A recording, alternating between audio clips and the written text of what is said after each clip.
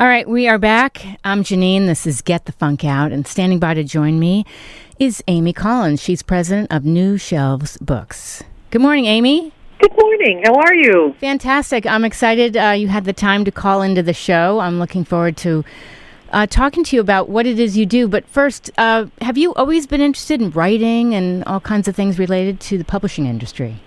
For more than half my life, yes. Wow.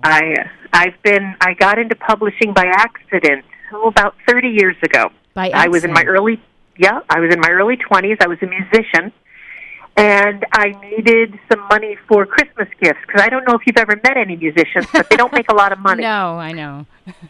I got a part-time job in a bookstore, and a year or two later, I was their book buyer, and it grew. It became a 16-store chain all over the Northeast, and I bought books for many years, and then eventually I became a sales rep and a sales director and a sales distributor. Wow. It started by accident, but I'm afraid it's pretty much been my whole career since I was young. Amazing. Well, by the way, what were you playing musically? Were you singing, playing an instrument? What were you doing? Well, on the weekends now, I do play guitar and bass, and I sing. Nice. I do Celtic blues on the weekends. But back then, many years ago, I was a classically trained opera singer. Amazing. Wow. But honest to goodness, no way to make a living back then. Maybe it's different now, but back then it was tough. I can imagine. So it sounds like you developed this love of books, which took off into a career. And tell the listeners about what you do now. What I do today is mainly I educate. Maybe it's my love of being on stage or the fact that I'm just really fond of the sound of my own voice. So whether I'm singing or talking, apparently I like to be the one making all the noise. A big chunk of what I do today is on webinars and online, and I write books, I write articles for many different organizations, and I travel around the world teaching on stages, trying to convince authors that it's not enough to just write their book. Successful authors don't just give birth to a good book, they actually raise a good book, and that raising a book takes some business skills. And if you don't have the skills, it at least takes some practice. Right. There are some things that you have to do to become a successful author. And I'm fine if you just want to be a writer, but if you want to be an author, especially a successful author, that's what I do for a living. I try and teach people how to do it. So tell me a few things people should be doing. Well, one of the things that I hear the most from authors is, I don't want to promote, I just want to write. Or I hear them say, ooh, I don't want to be all salesy. I don't want to sell myself. It's just icky. I don't want to do it. Mm-hmm. And the third, and my favorite, is I hate social media. I hate being online. I can't. And I'm afraid those are three things you need to do to be successful. Everyone did. Mark Twain did. Shakespeare did. You do. Sorry. Right. Okay, Shakespeare was not on social media, but other than that. You know, and I'm thinking to myself, I know people get uncomfortable, but this is the way the world is now. And if you write a book and no one knows about it, they're not going to read it. The truth is, Janine, it's the way the world's always been. There's this weird image in authors' minds that back in 1964, a New York house would swoop up an author and put them in an apartment and take care of them and travel, fly them around the country and take care of everything for them. That never happened. Mm-hmm. It is a myth. That was not how it was. Okay, granted, Stephen King gets taken care of very beautifully. But there are tens of thousands of books that Stephen King didn't write that come out every year by top publishers, and the authors still need to do the work themselves. You also provide information about how people can market to libraries, am I right? Yes, yeah. A big chunk of my background is distribution and sales. I sell books and have for 2 decades been selling books to major chains like Michael's Arts and Crafts and Costco and Target and Walmart. The big bookstore chains, Barnes & Noble and Books A Million are the big ones now. There's a couple of other regional ones like Deseret and the like. Mm-hmm. And libraries. I'm a big fan of libraries. The library market has been exploding the last few years. And a lot of people know about Amazon and they know about Barnes & Noble, but they don't think about 800 CEO reads. They don't think about libraries. They don't think about ProQuest. They don't think about subscription series. They don't think about apps like Hooked. And so my job is to remind authors that there's more out there than Barnes & Noble and Amazon. that Barnes & Noble and Amazon, if you add it up, that's only about half the market. The other half of the market is still waiting for you. What is ProQuest, by the way?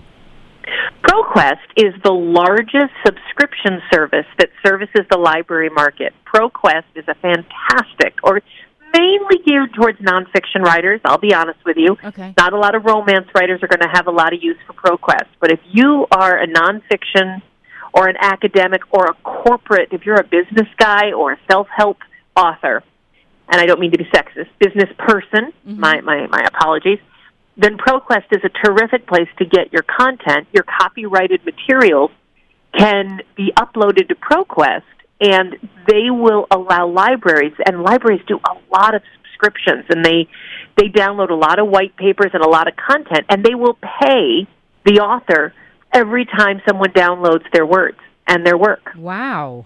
I had no idea. Do you know that, and you probably do, but for those of you who are listening, the audiobook market is now just over 23% of the publishing industry's income this year. I had no idea. A lot of it's driven by libraries. Libraries, which just 3 years ago only dedicated 11% of their budget. Libraries, the U.S. library market alone is a $2.8 billion industry. And that's with a B. Woo. And it used to be that only 11% of that, I say only 11% of that went to audiobooks, but now it's over 20%. And this is directly from the American Library Association materials survey that comes out every year.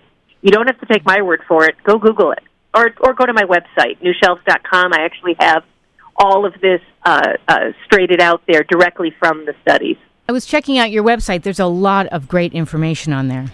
I love the library market, and I love when authors, use the library market because so many new readers, especially millennials. Yes. U.S. Census data put several questions into their last census, and because they don't just do things, the U.S. Census doesn't just do it 10 years. They're polling all the time on different things about our business and about our exports, and they found out that over 70% of the millennials out there right now have been in a library or on a library's website in the last month.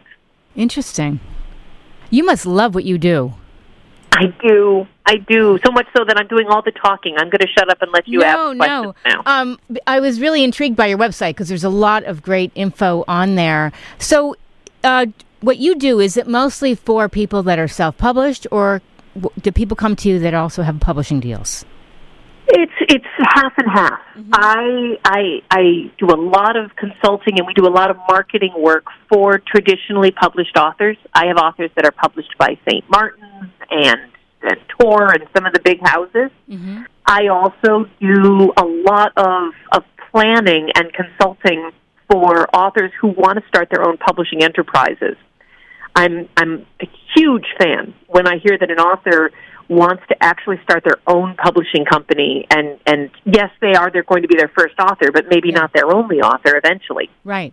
So I do a lot of work with them, but we do Amazon ads, and we do a lot of social media work, and we do a lot of marketing and review work, but especially for authors who have a publishing deal. Mm-hmm. But if you are self-published, especially if you're self-published through a hybrid or a vanity press, and it may cost tens of thousands of dollars to get your book published and marketed.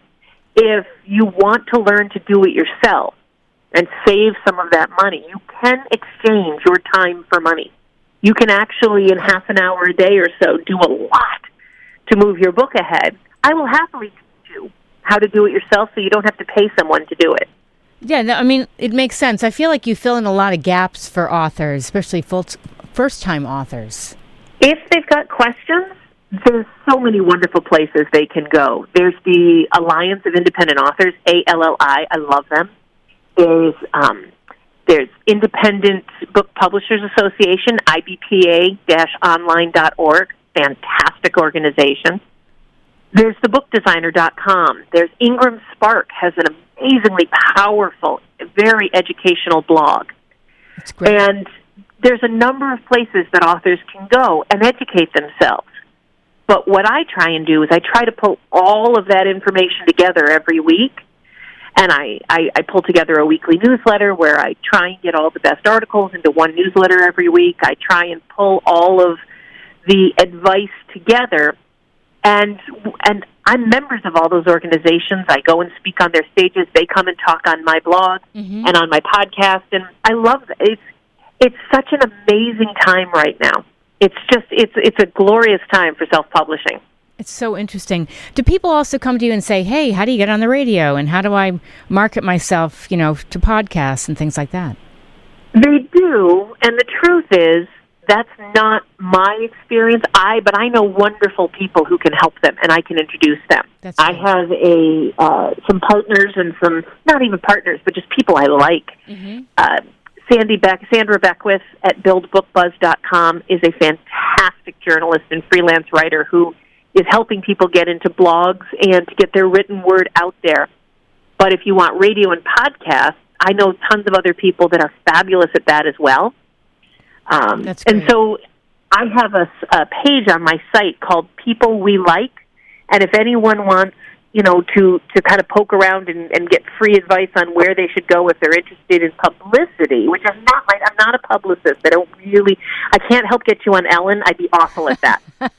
You don't want me proofreading your book or pitching you to Ellen. Those are two things I would fail at miserably, but I know other people who could do it great. And I want to give out your website one more time. It's newshelves.com. And we've been speaking with Amy Collins, who's president of New Shelves Books. Any advice for people who, they're hesitant? Again, they don't like to be salesy. They're uncomfortable. Well, I had a life-changing conversation a couple years ago.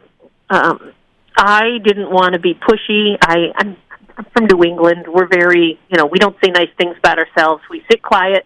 We say awful things about ourselves, hopefully that other people will disagree with us. That's the most we'll do.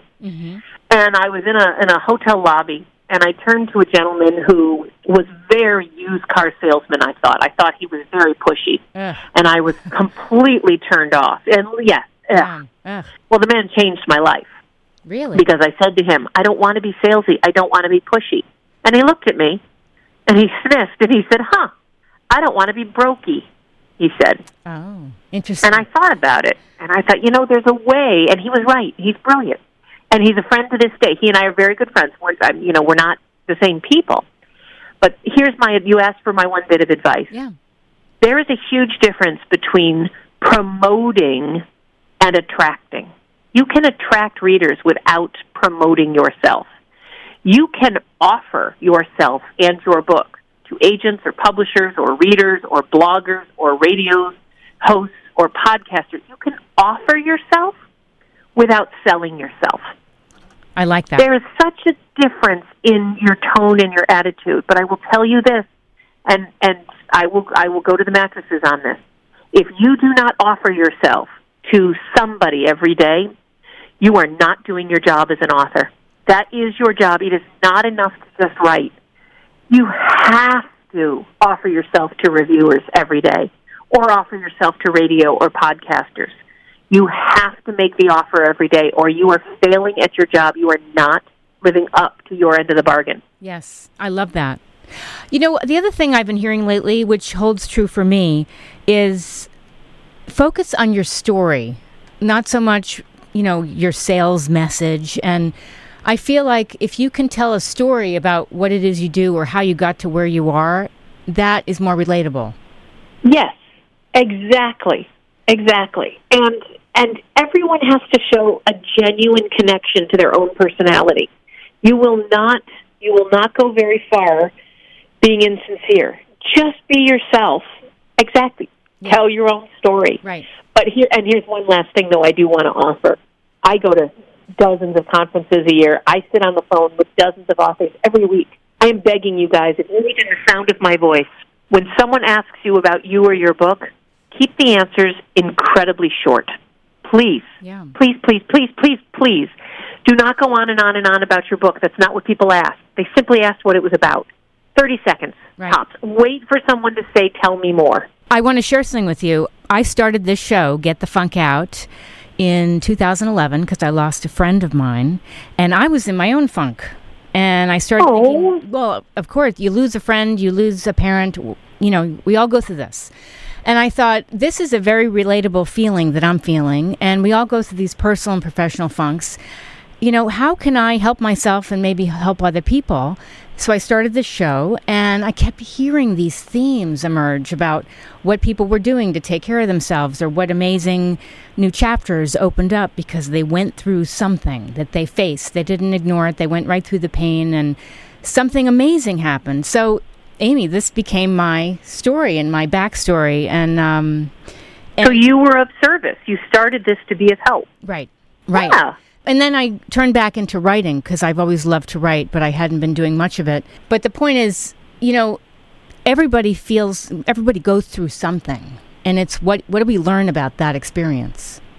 Yeah, it is true. But what I loved about what you just said is you did this because you were trying to be helpful to someone else. Mm-hmm. And in the end, it ended up helping you. Right.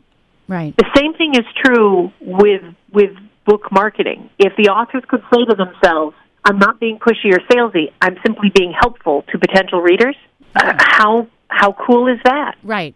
And I like also what you said is like, don't drone on about your book, because I think as an author or anybody going out there and trying to push whatever it is they do, if you come across as obviously desperate or too pushy or, too blabby, it's a turnoff.